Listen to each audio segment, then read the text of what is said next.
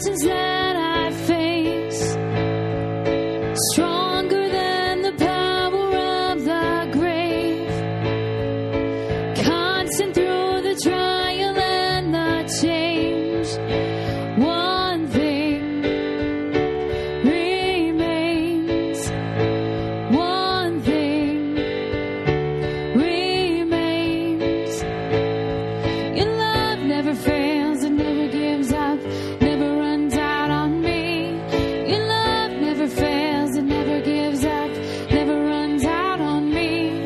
Your love never fails and never gives up, never runs out on me. Oh.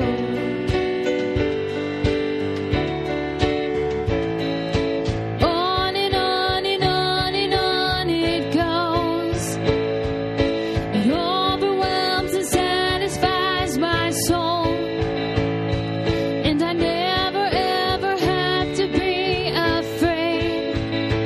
One thing remains. One thing remains. Your love never fails and never gives up, never runs out on me. Your love never fails and never gives up, never runs out on me. Your love never fails and never gives up, never runs out on me. Oh. Let's sing in death and life. In death, in life, I'm confident and covered by the power of your great love. My debt is paid. There's nothing that can separate my heart from your great love. Your love never fails and never gives up, never runs out on me. Your love never fails and never gives up, never runs out on me. Your love never fails and never gives up, never runs out on me. Oh. Sing on and on. On and on and on and on it goes. It overwhelms and satisfies my soul. And I never ever have to be afraid. One thing remains. One thing remains. Your love never fails and never gives up, never runs out on me. Your love never fails and never gives up, never runs out on me. Your love never fails and never gives up, never runs out on me. Oh.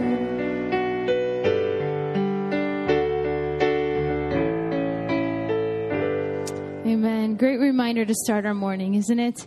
Well, I hope you had a very Merry Christmas, but I understand that it could have been a great time of celebration for you, or it could have been one of the hardest weeks that you've faced all year. And I just want to let you know that God was with you in all of it. He was celebrating with you in the joy, and he was hurting with you in the pain. And I'm just glad that you're here today and you're worshiping. We can worship together. And I just love how, as we continue in worship, I just want to remind you of some words that Jesus Christ himself said. And he said, "Come to me, you weary, and those who carry heavy burdens. I will give you rest." And it's so awesome to know that God is willing, that Jesus is willing to carry what we have. And he's willing to take that on himself. And he doesn't expect us to carry those burdens alone, does he? And so I just encourage you as we sing this next song that you know, if you're carrying that burden this morning, that it's just been really weighing you down, to just be able to hand it over to him and unload on him and let him, his strong and loving arms, carry that burden for you. Because I'll tell you what, he wants to give us rest, doesn't he? He doesn't want us to be burdened down with our worries and our fears, and the things that concern us. Let's sing. So I will cast my cares on you, the Almighty. I will cast my cares on you, 'cause you're good. I will cast my cares on you, 'cause you love me. You love me. Oh, oh,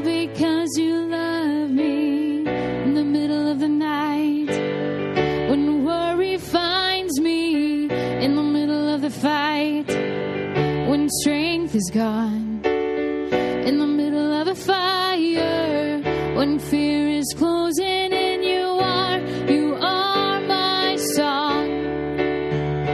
You're my hope when hope is gone. So I will cast my cares on you, the Almighty. I will cast my cares on you, 'cause you're good. I will cast my cares on you, 'cause you love me. You love me. Oh, oh, because you love me.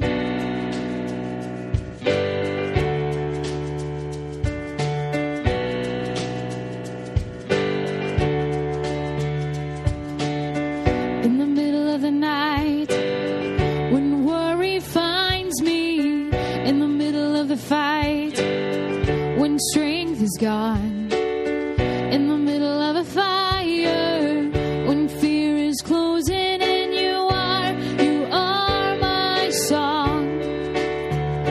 You're my hope when hope is gone. So I will cast my cares on you, the Almighty. I will cast my cares on you, 'cause you're good. I will cast my cares on you, 'cause you love me.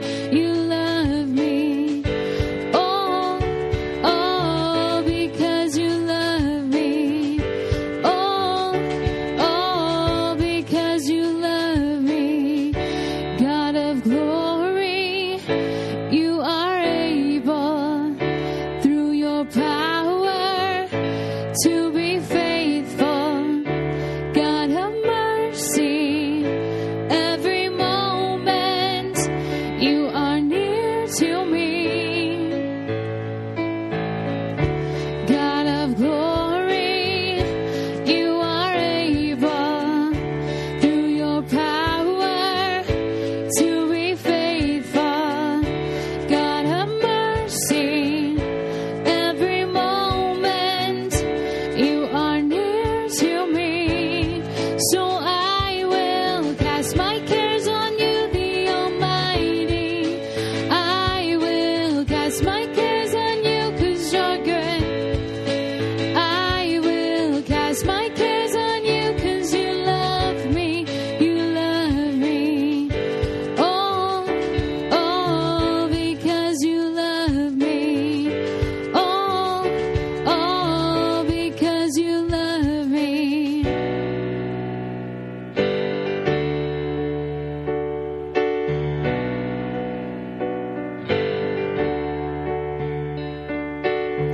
In the middle of the night, I'll pray with confidence. In the middle of the fight, you're greater still.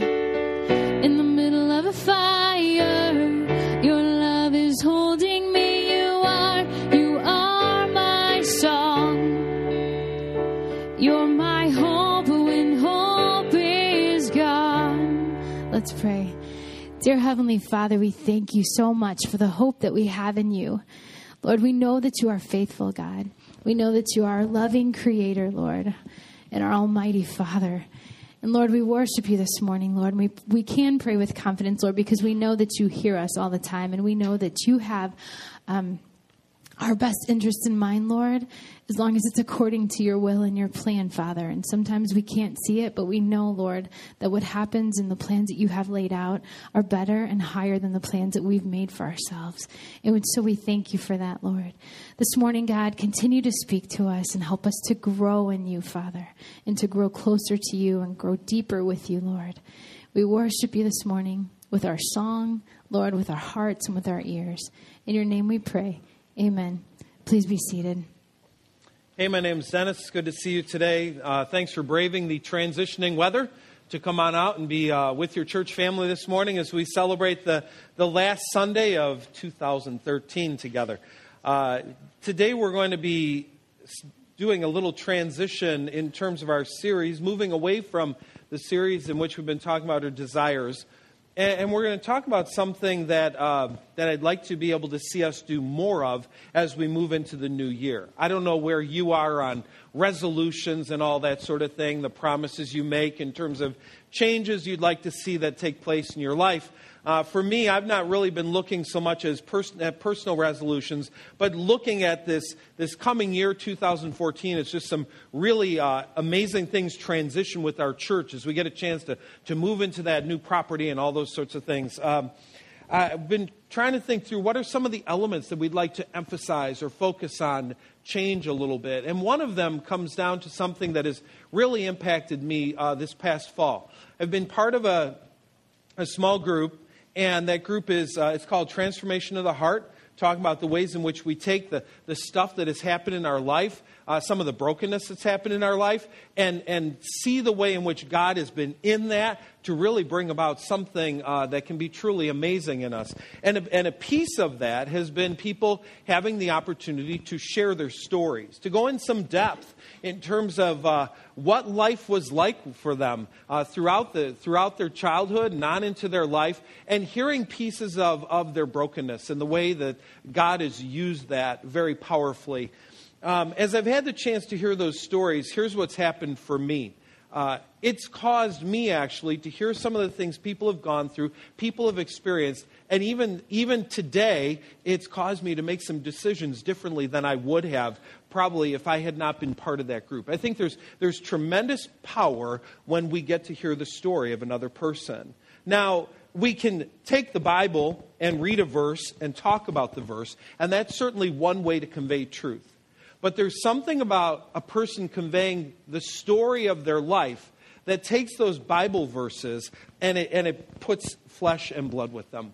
You're able to see them actually come to life. And so one of the things I'm hopeful that we can do as we transition into the new year is spend a little bit more time sharing the stories that God has given us. Now, don't worry, we're not going to make you stand in line and everybody come up and take time on a platform. But maybe once a month by way of video or something else, hearing how God has taken the brokenness in your life and turned it into something really beautiful, a way in which He's able to be honored through what happened in your life. So to get that started today, what I wanted to do is spend some time looking at some well-told stories. And I want to share with you 3 friends today. You may know them, you may not. The identity is really irrelevant. But to be able to hear the stories of people, where they are today and where they were, and the difference that Jesus made along the way is truly compelling.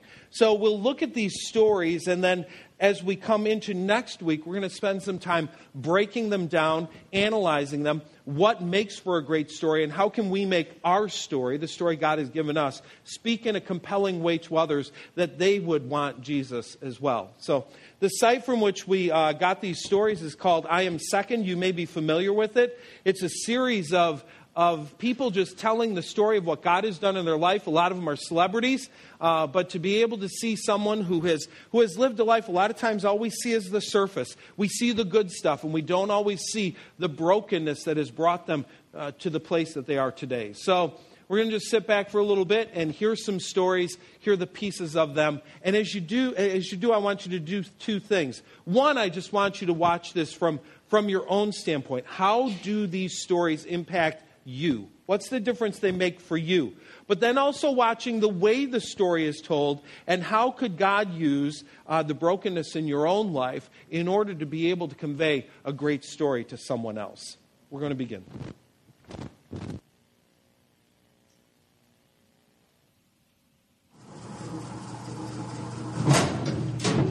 We all go 6 feet deep in the ground.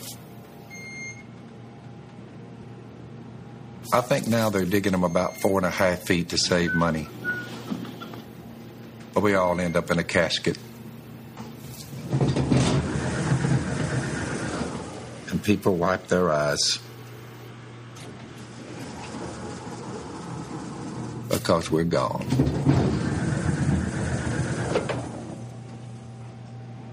It's called fact.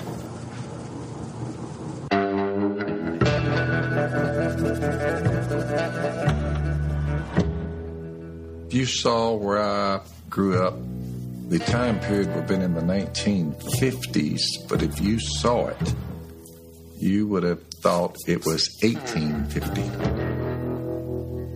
Log house, milk cow, plow horse, no bathtub, no commode. Like Coca-Cola's, none of that. No. But I never heard anyone say we were poor. Not once. No one ever said, man, we are really up against it here. I wonder why somebody done bail us out. No. I ran up on Miss Kay when she was 14. There's an old saying in the South, if you marry them when they're about 15 or 16, they'll pick your ducks. If you wait till they get to be 20, they'll pick your pocket. So Miss Kay and I married early.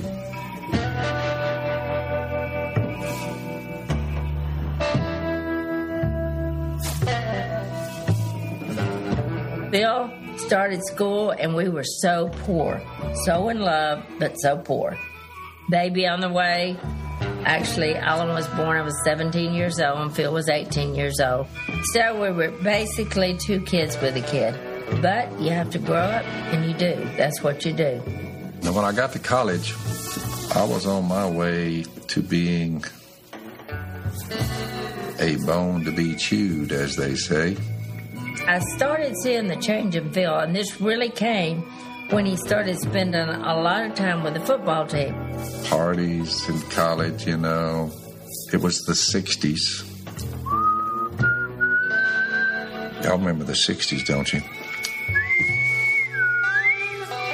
What I saw was Phil, who had never drank before, started drinking. And what happened with me was, it was scary to me.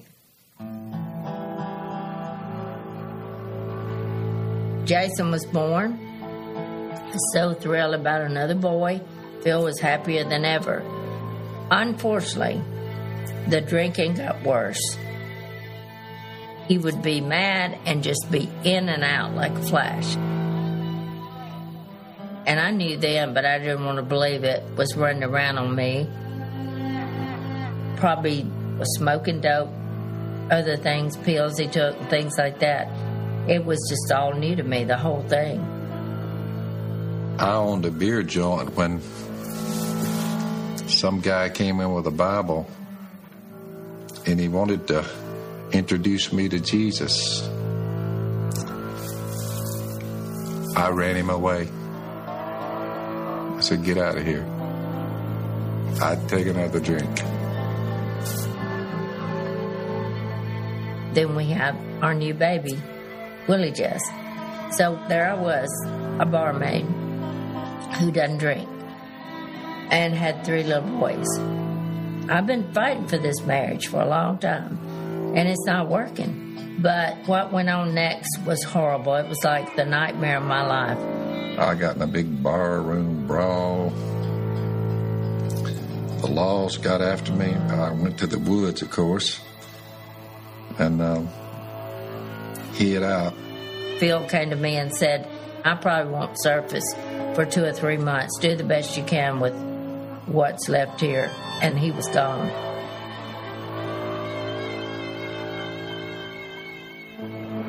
He became more and more mean and mean-spirited. And what I would tell my boys all the time is, that's not your daddy. That's the devil in your daddy. I would say the low point is when I ran Miss Kay and the kids off. You're all alone, no hope, miserable. That's when I began to seriously contemplate, is there a way out of all this? So I came to Miss Kay, and she said, you know the guy that came up there to the beer joint that time and wanted to talk with you? I said, yeah. And you ran him off? I said, yeah. Why don't you sit down with him and just see what he has to say? So I sat down with this guy. He said, Phil, what do you think the gospel is? And I said, I don't know, gospel music on the radio or something like that. He said, you don't even know what it is. I said, I don't guess I do. I didn't even know what the gospel of Jesus was. So when he went through, Jesus coming down in flesh through a little virgin girl, Mary, dying on a cross, being buried and raised from the dead, I'm like, how in the world did I ever miss that?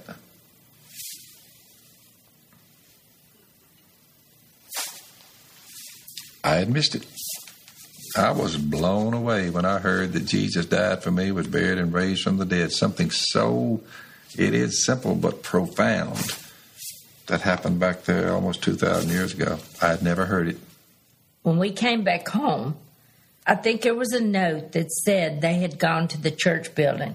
So we headed in there, and when we got into the auditorium, I just stopped because there he was up in the baptistry with a man. And the boys all stopped, and they were on each side of me. And I remember just looking at them, and I heard Phil say, I want to make Jesus the Lord of my life. I want to follow him from this day forward. And I looked down, and each one of the boys' tears were rolling down their eyes. Even 3.5-year-old Willie Jess, big tears were coming down. And the next thing I knew, he was baptized. And I come up, and the boys started hollering and singing, jumping all over the place. And they said, my daddy's saved, my daddy's saved, my daddy's saved. They were so happy. And it was the complete family then.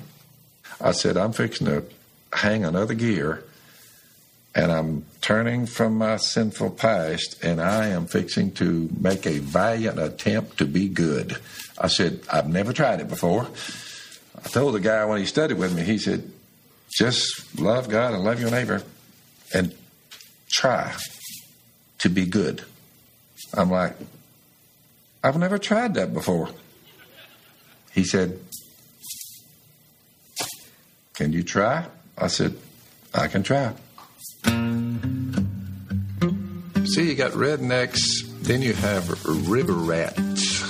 So I'm reading over in Romans chapter 12, be good to your enemies, pray for those who persecute you, do not return evil for evil. The river rats tend to be far better thieves than your just local rednecks.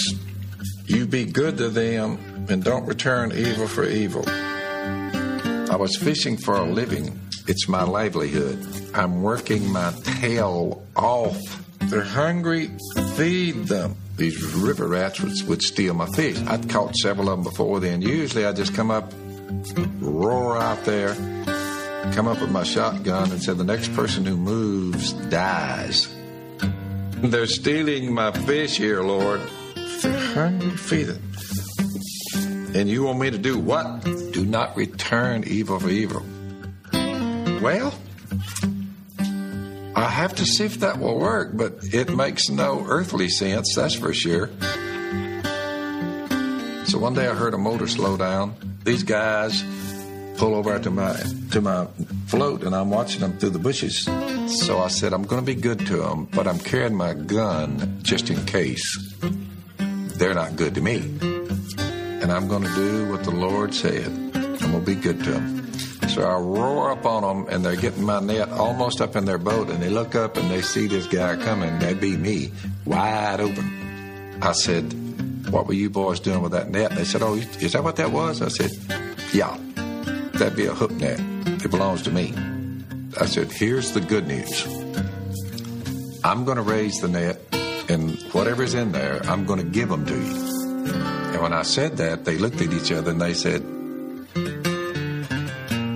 they left me looking back, and all of a sudden, up and down the river, they quit stealing my fish. I just gave them what they were trying to steal. I took that to mean God was right all along.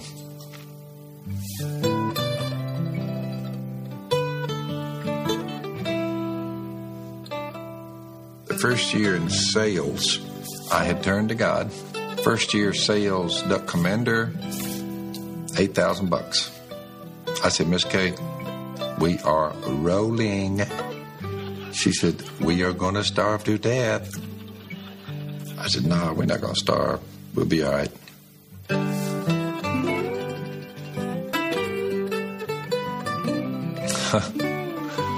This is Alan, Jason, Willie, and Jeff. They all run the company and their wives. So one of them told me the other day, he said, Dad, you remember when you started out with that $8,000 worth of duck calls? I said, yep. They said, this year we're going to sell close to 1 million duck calls. It was either dog luck, but I am giving the credit to God Almighty in heaven for the duck call sales, the fish that were in the nets way back, for my life. I'm giving the credit to the Almighty.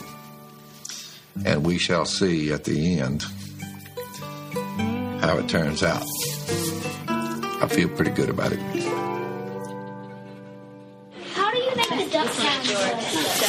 You got to have air pressure. You get a lot of pressure behind your tongue. Like a kazoo? Like a kazoo? Not so much kazoo. Ready?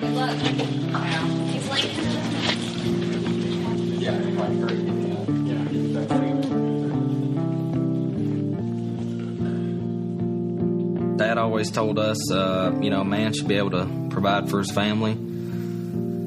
And that includes food and everything else, because he always told us at one point there was no such thing as a grocery store.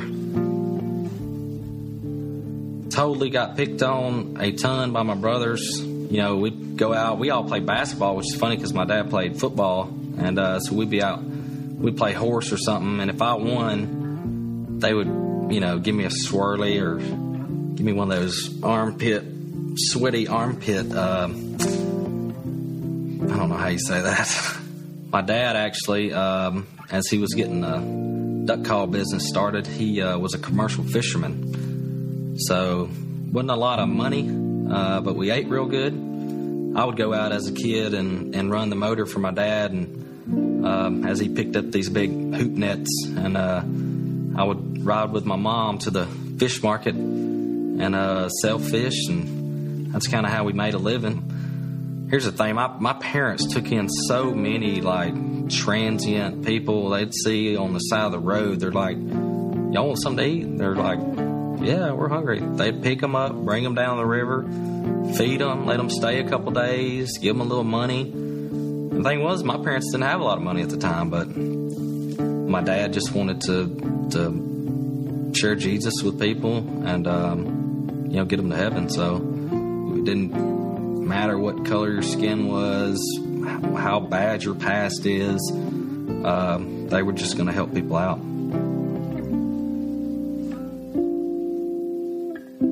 Later in life, when I got up to about 18, I met a couple guys when I was right toward the end of my senior year, and they were doing stuff a little bit different, and I just thought, maybe I should just, hang out with these guys some and just kind of experience what the world has to offer.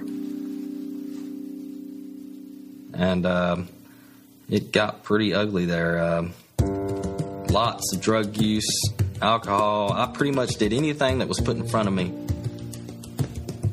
I remember smoking a joint that was dipped in formaldehyde. They called it a wet daddy. Taking pills. To be honest with you, I don't know what all pills I took. I remember waking up. I had one leg in my truck door, and it was on a gravel road. And I was all skin up, my arms, and I drove somewhere that night, and to this day, I don't know what I did that night, and I hope I didn't run over somebody. I don't know.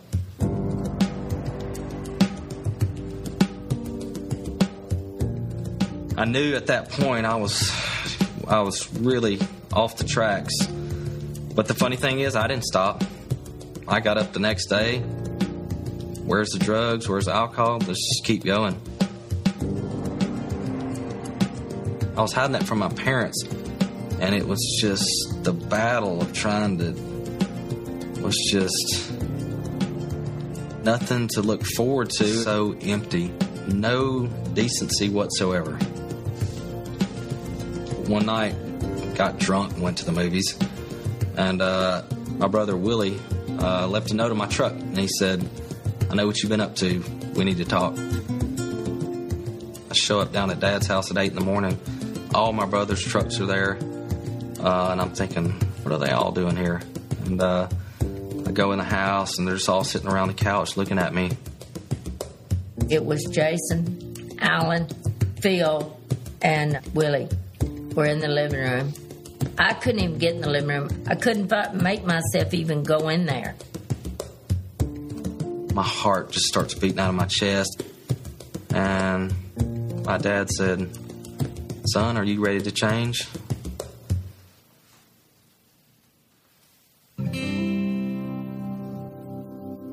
He said, "I just want you to know that we've come to a decision as a family, and it's going to be either you are going to join us, following God, or you're going to go on your own, and you can just, good luck to you in this world, but you'll just be on your own. So that's your two choices."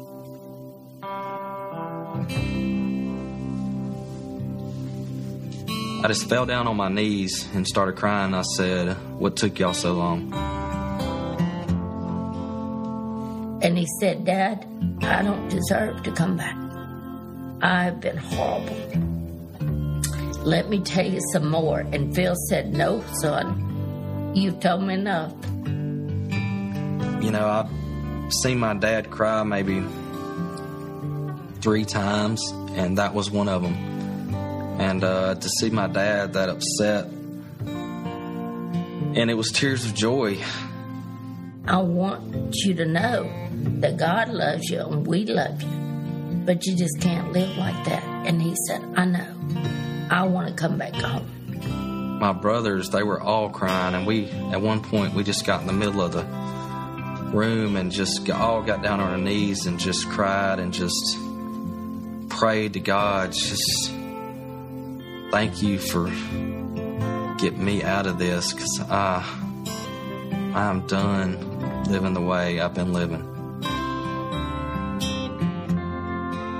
And I remember Dad saying, "My prodigal son has returned," and it was just one of the best days of my life. And so he said, "I'm going to put you on house arrest. You cannot leave this house for 3 months, and you got to duck hunt every single day." I said, "All right, Dad, I think I can do that."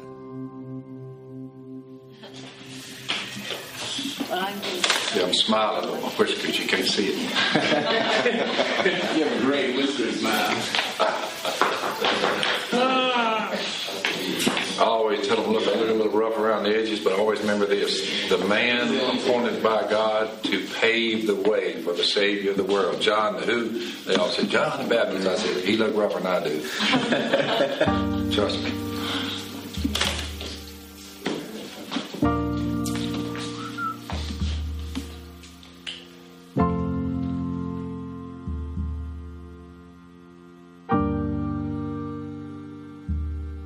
A couple years ago, I was I just started to get like real cynical and like looking at everything as in like that's wrong. Like they're looking at that wrong because I thought I had it all figured out. I guess I just got really caught up in thinking that I was better than everyone else because of who my family was. Like look who I have to, give me the answers and all that. I mean, really, 12 million people watch us every year. I mean, every week, actually. I guess that's part of the pressure that's on me. And I started getting really cynical and like looking down at other people. And before I know it, no one was there. Nobody. It eventually led to like thoughts of suicide, stuff like that.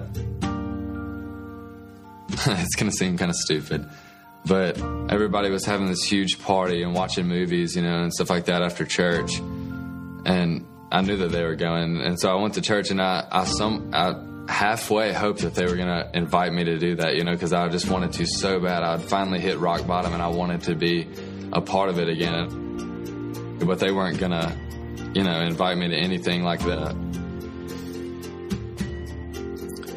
That's pretty hard because I went home and my brother left the house to go to the party, and I was just sitting there and I was like, wow. Like, it just seemed so small, but to me, like, that was just really big. Like, that no one wanted anything to do with a cynical person like me. I think, to me, that's just what sticks out of my mind is I was like, what am I doing? Like, why would I act like that? And I went on to just, like, keep on doing it. It just made me more mad and more mad. I told my youth minister that I pretty much told him that I wanted to kill myself. I'd finally hit rock bottom. And I wrote a letter, and I was going to do it. I really was. And so then my parents found out about it. And my mom was devastated. Of course, she's crying and all this kind of stuff. She's thinking where she went wrong. And when it wasn't her at all. And I think that right after that night, that sit down with my dad, that's what turned it around. Because my dad told me, he said, that is the most selfish thing that you can do. I'm sorry. It's on me.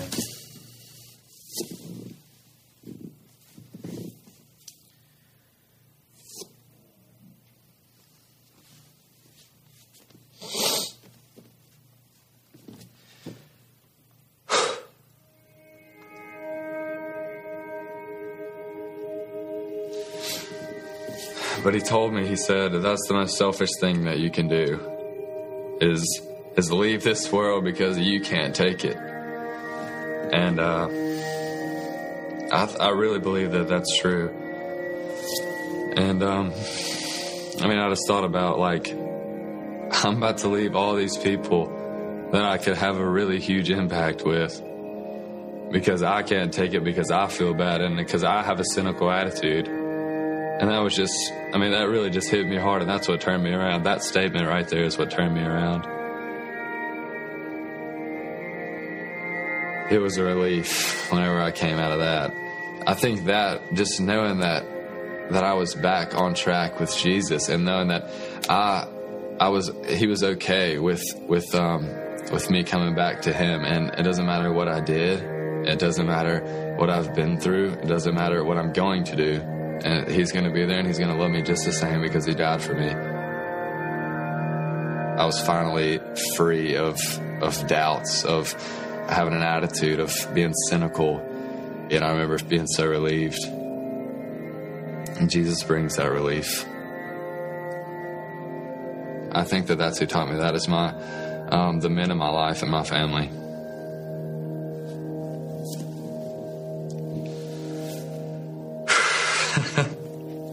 What about the beard? You got a beard in the future? I think I might grow one out, just to say I did it.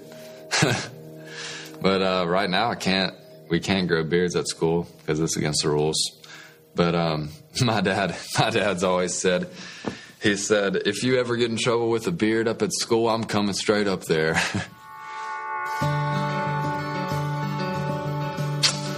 We're just some good old country folks from Louisiana, and it's just weird to have people stop you at the grocery store and want to take a picture.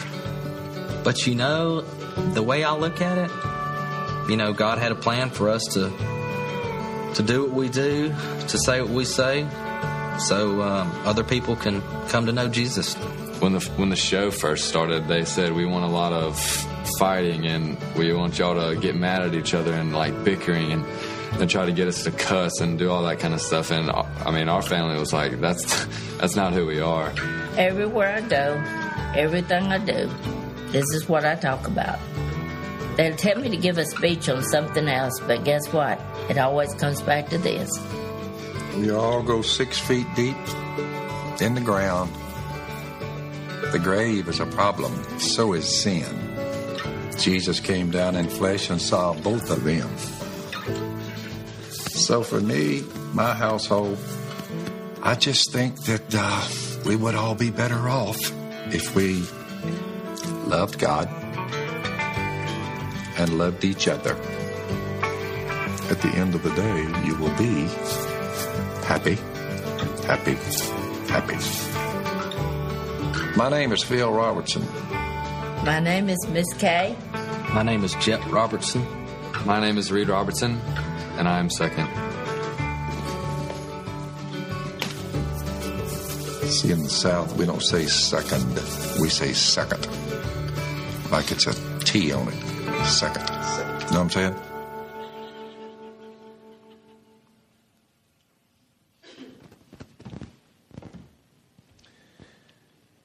So we'll spend some time the next couple of weeks talking about what makes a story compelling. But let's hit this part this morning.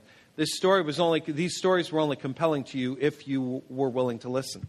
If you were willing to open your heart and hear what the person had to say. Whether you knew them or not, were you willing to open up and listen to them?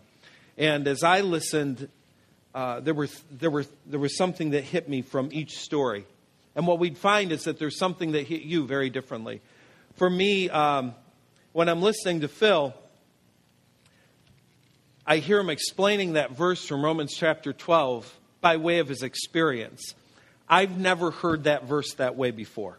I've preached that verse, but I've never heard that verse that way before. And to hear it conveyed in such a compelling way that here's a person that was basically debating, is Scripture true or not? Can I actually put this thing to the test and see what happens? And to see the way that worked for him, that had great power. Listening to Jep, a person who needed an intervention. And I don't know if you've been in that spot, that you've been the person that has to do the intervening.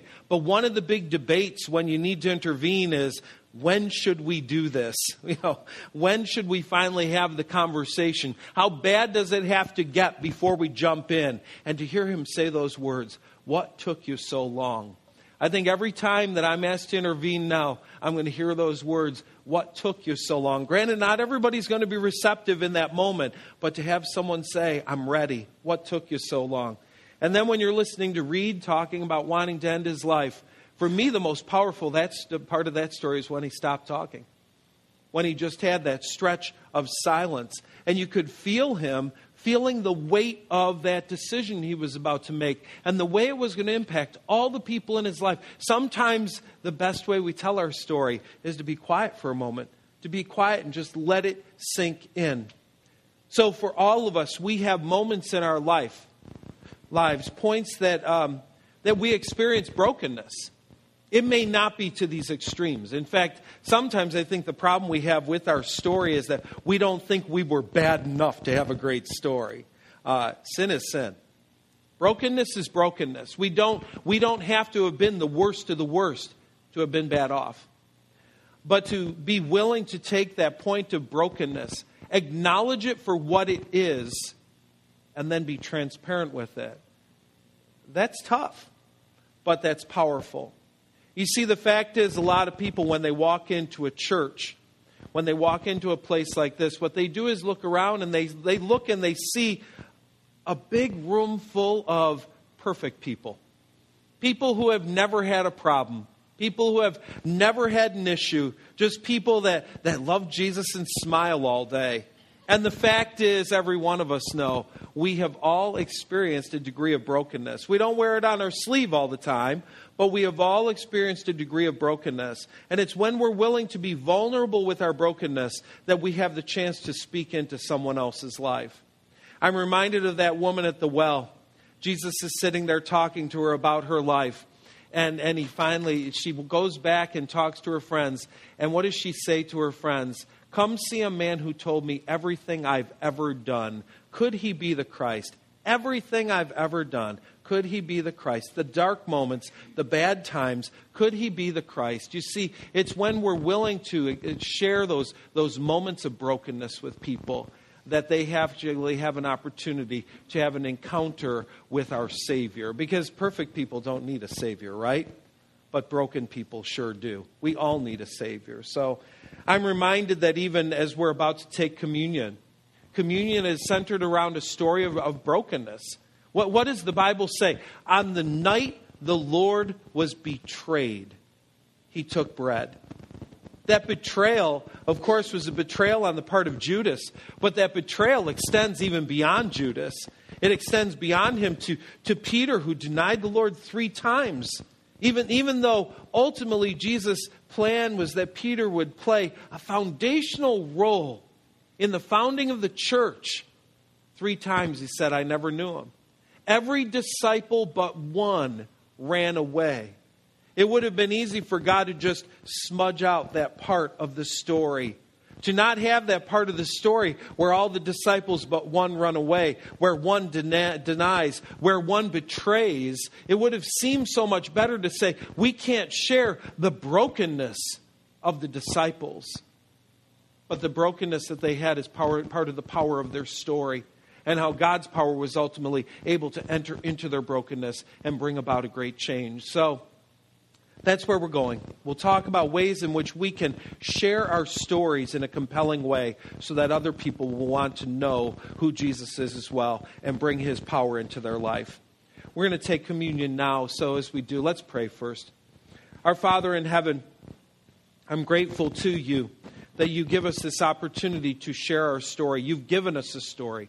Every person here has a point of brokenness at which you entered in and you brought about a change. And now we have that decision. Will we be willing to be vulnerable enough to share our dark moments? Not just the times that great things happen, but our tough moments. Those moments where we doubted your existence, where we doubted whether you would show up. Realizing that when we're willing to be vulnerable with our brokenness, it is in those moments that you truly allow your power to pour through us to bring someone else into a relationship with you.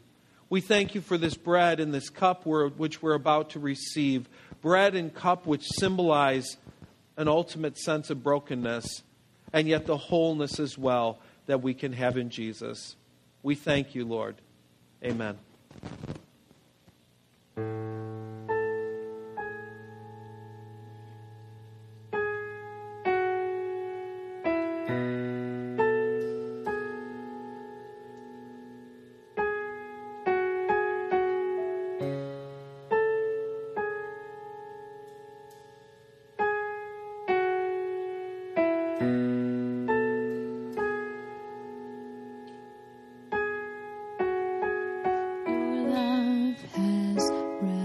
My heart and taken me over,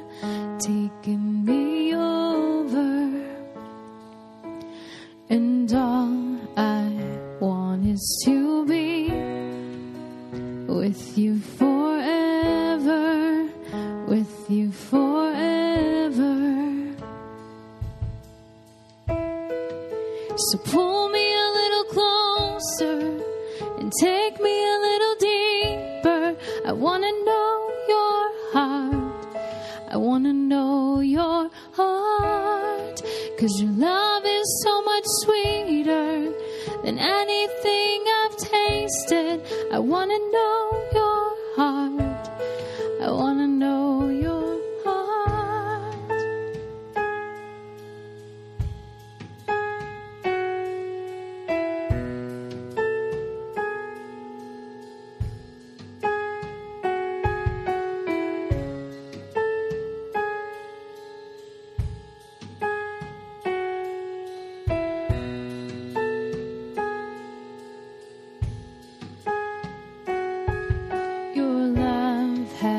Ravish my heart and taken me over, taken me over, and all I want is to be with you forever, with you forever.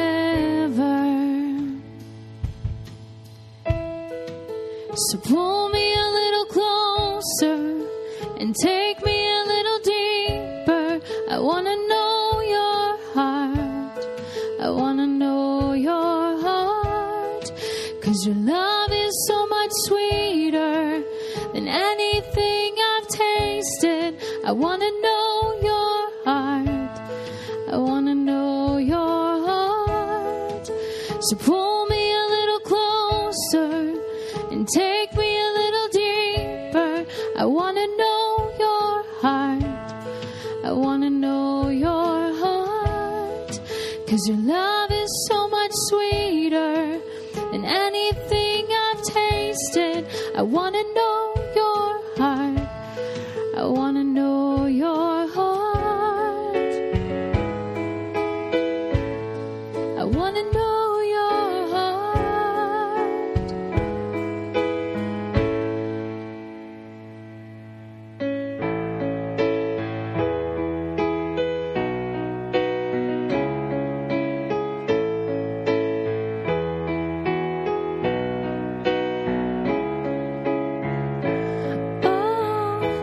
Oh, how great your love is for me. Whoa, whoa, how great is your love. Oh, oh, how great your love is for me. Whoa, whoa, how great is your love.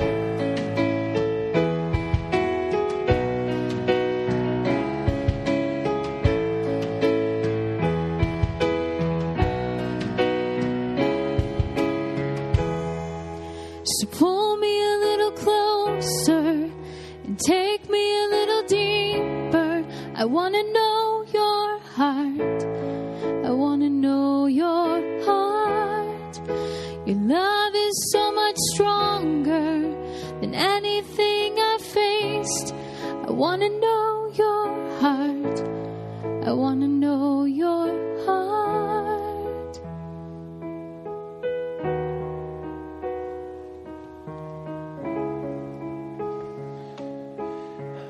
Lord, my mind is taken back to last week when we came down here into the front and took a candle and placed it in a mound of sand. That candle representing the strongest desire we have at this moment, and to be able to look at that light and say, God, I want you more. I want you more than even I want the answer to my prayer. And this song reinforces that, God, that as we move into a new year, I'm very hopeful that a year from now we would find ourselves saying, we have more of God than we did a year ago. We know God better than we did a year ago. We're closer to God than we were a year ago. Draw us closer to yourself. Help us every day to be able to make that commitment. I want you more. In Jesus' name, amen. Our servers will come now and receive the offering. While they do, let me share a couple things with you. The folder you received, on the front of it today, it tells you about what you're going to be able to get involved in January. The start of the group season begins, winter semester of groups. The way we're doing it this time is instead of having all the groups come out all at once, right at the beginning, we're introducing some of the early start groups. So see, these are some of them that are going to be starting pretty early in January. In fact, the first two involve physical activity. They involve basketball. They involve boot camp. Some opportunities to get your body moving and at the same time to connect with some other believers. So we hope you'll take advantage of those opportunities. There's also a one-day retreat we're talking about doing, a lot like the ladies did, where it was just an on-campus type of thing, but a day for the guys to be able to get together and talk about some of the stuff that goes on in guy world. So you can go ahead and get registered for those. Those are up on the website. Begin that registration process, but know there's more to come. The other thing I wanted you to see, though, is on the inside of the folder, down toward the bottom of the left-hand side, we always give you a giving report on where we are, how things are going with the regular giving. And one of the things we included as well is where we are in the progress with the 11-week challenge. So if you've looked at that number today, you notice that as of today, we're up to $229,533 and, don't miss it, 42 cents. So I'm telling you what, there's nobody in our church, nobody outside of our church as we've talked. Everybody is completely blown away with just the tremendous generosity you've shown through this, your willingness to listen to God and get involved. And I'll tell you what, there's part of me that hates to see 2013 end. Some great things happen for us and for our church this past year. But if it doesn't end, we don't get to move. So I'm very much looking forward to 14 and getting started in a new place and another season, another chapter in the life of our church. So really glad you were here today. I have a few things for you as you leave. One, this is one of those weeks we get to stay set up. So don't move your chair. Just leave it where it is. Don't move anything. It all gets to stay in that spot. And we get to come in next week and worship right here the way we are. As I was walking in, I noticed my phone said that there's an advisory of ice later today. So as you're driving home, just be aware of that. And I also have a New Year's quote to give you, something to live with as you go into the new year. This quote is, I lost it. This quote is by Abraham Lincoln. It says, whatever Miley Cyrus did in 2013, do the opposite. All right? Some good advice for you. Let's stand and sing.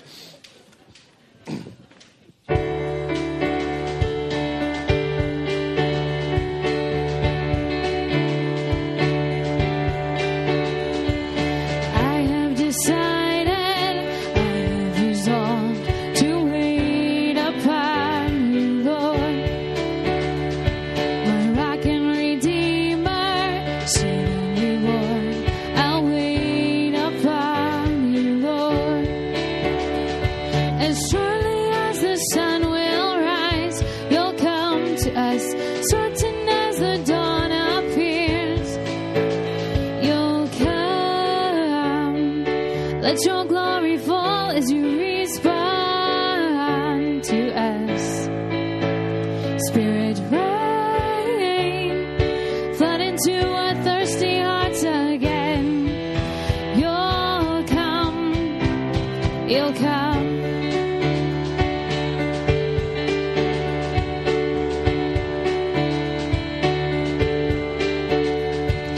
We are not shaken.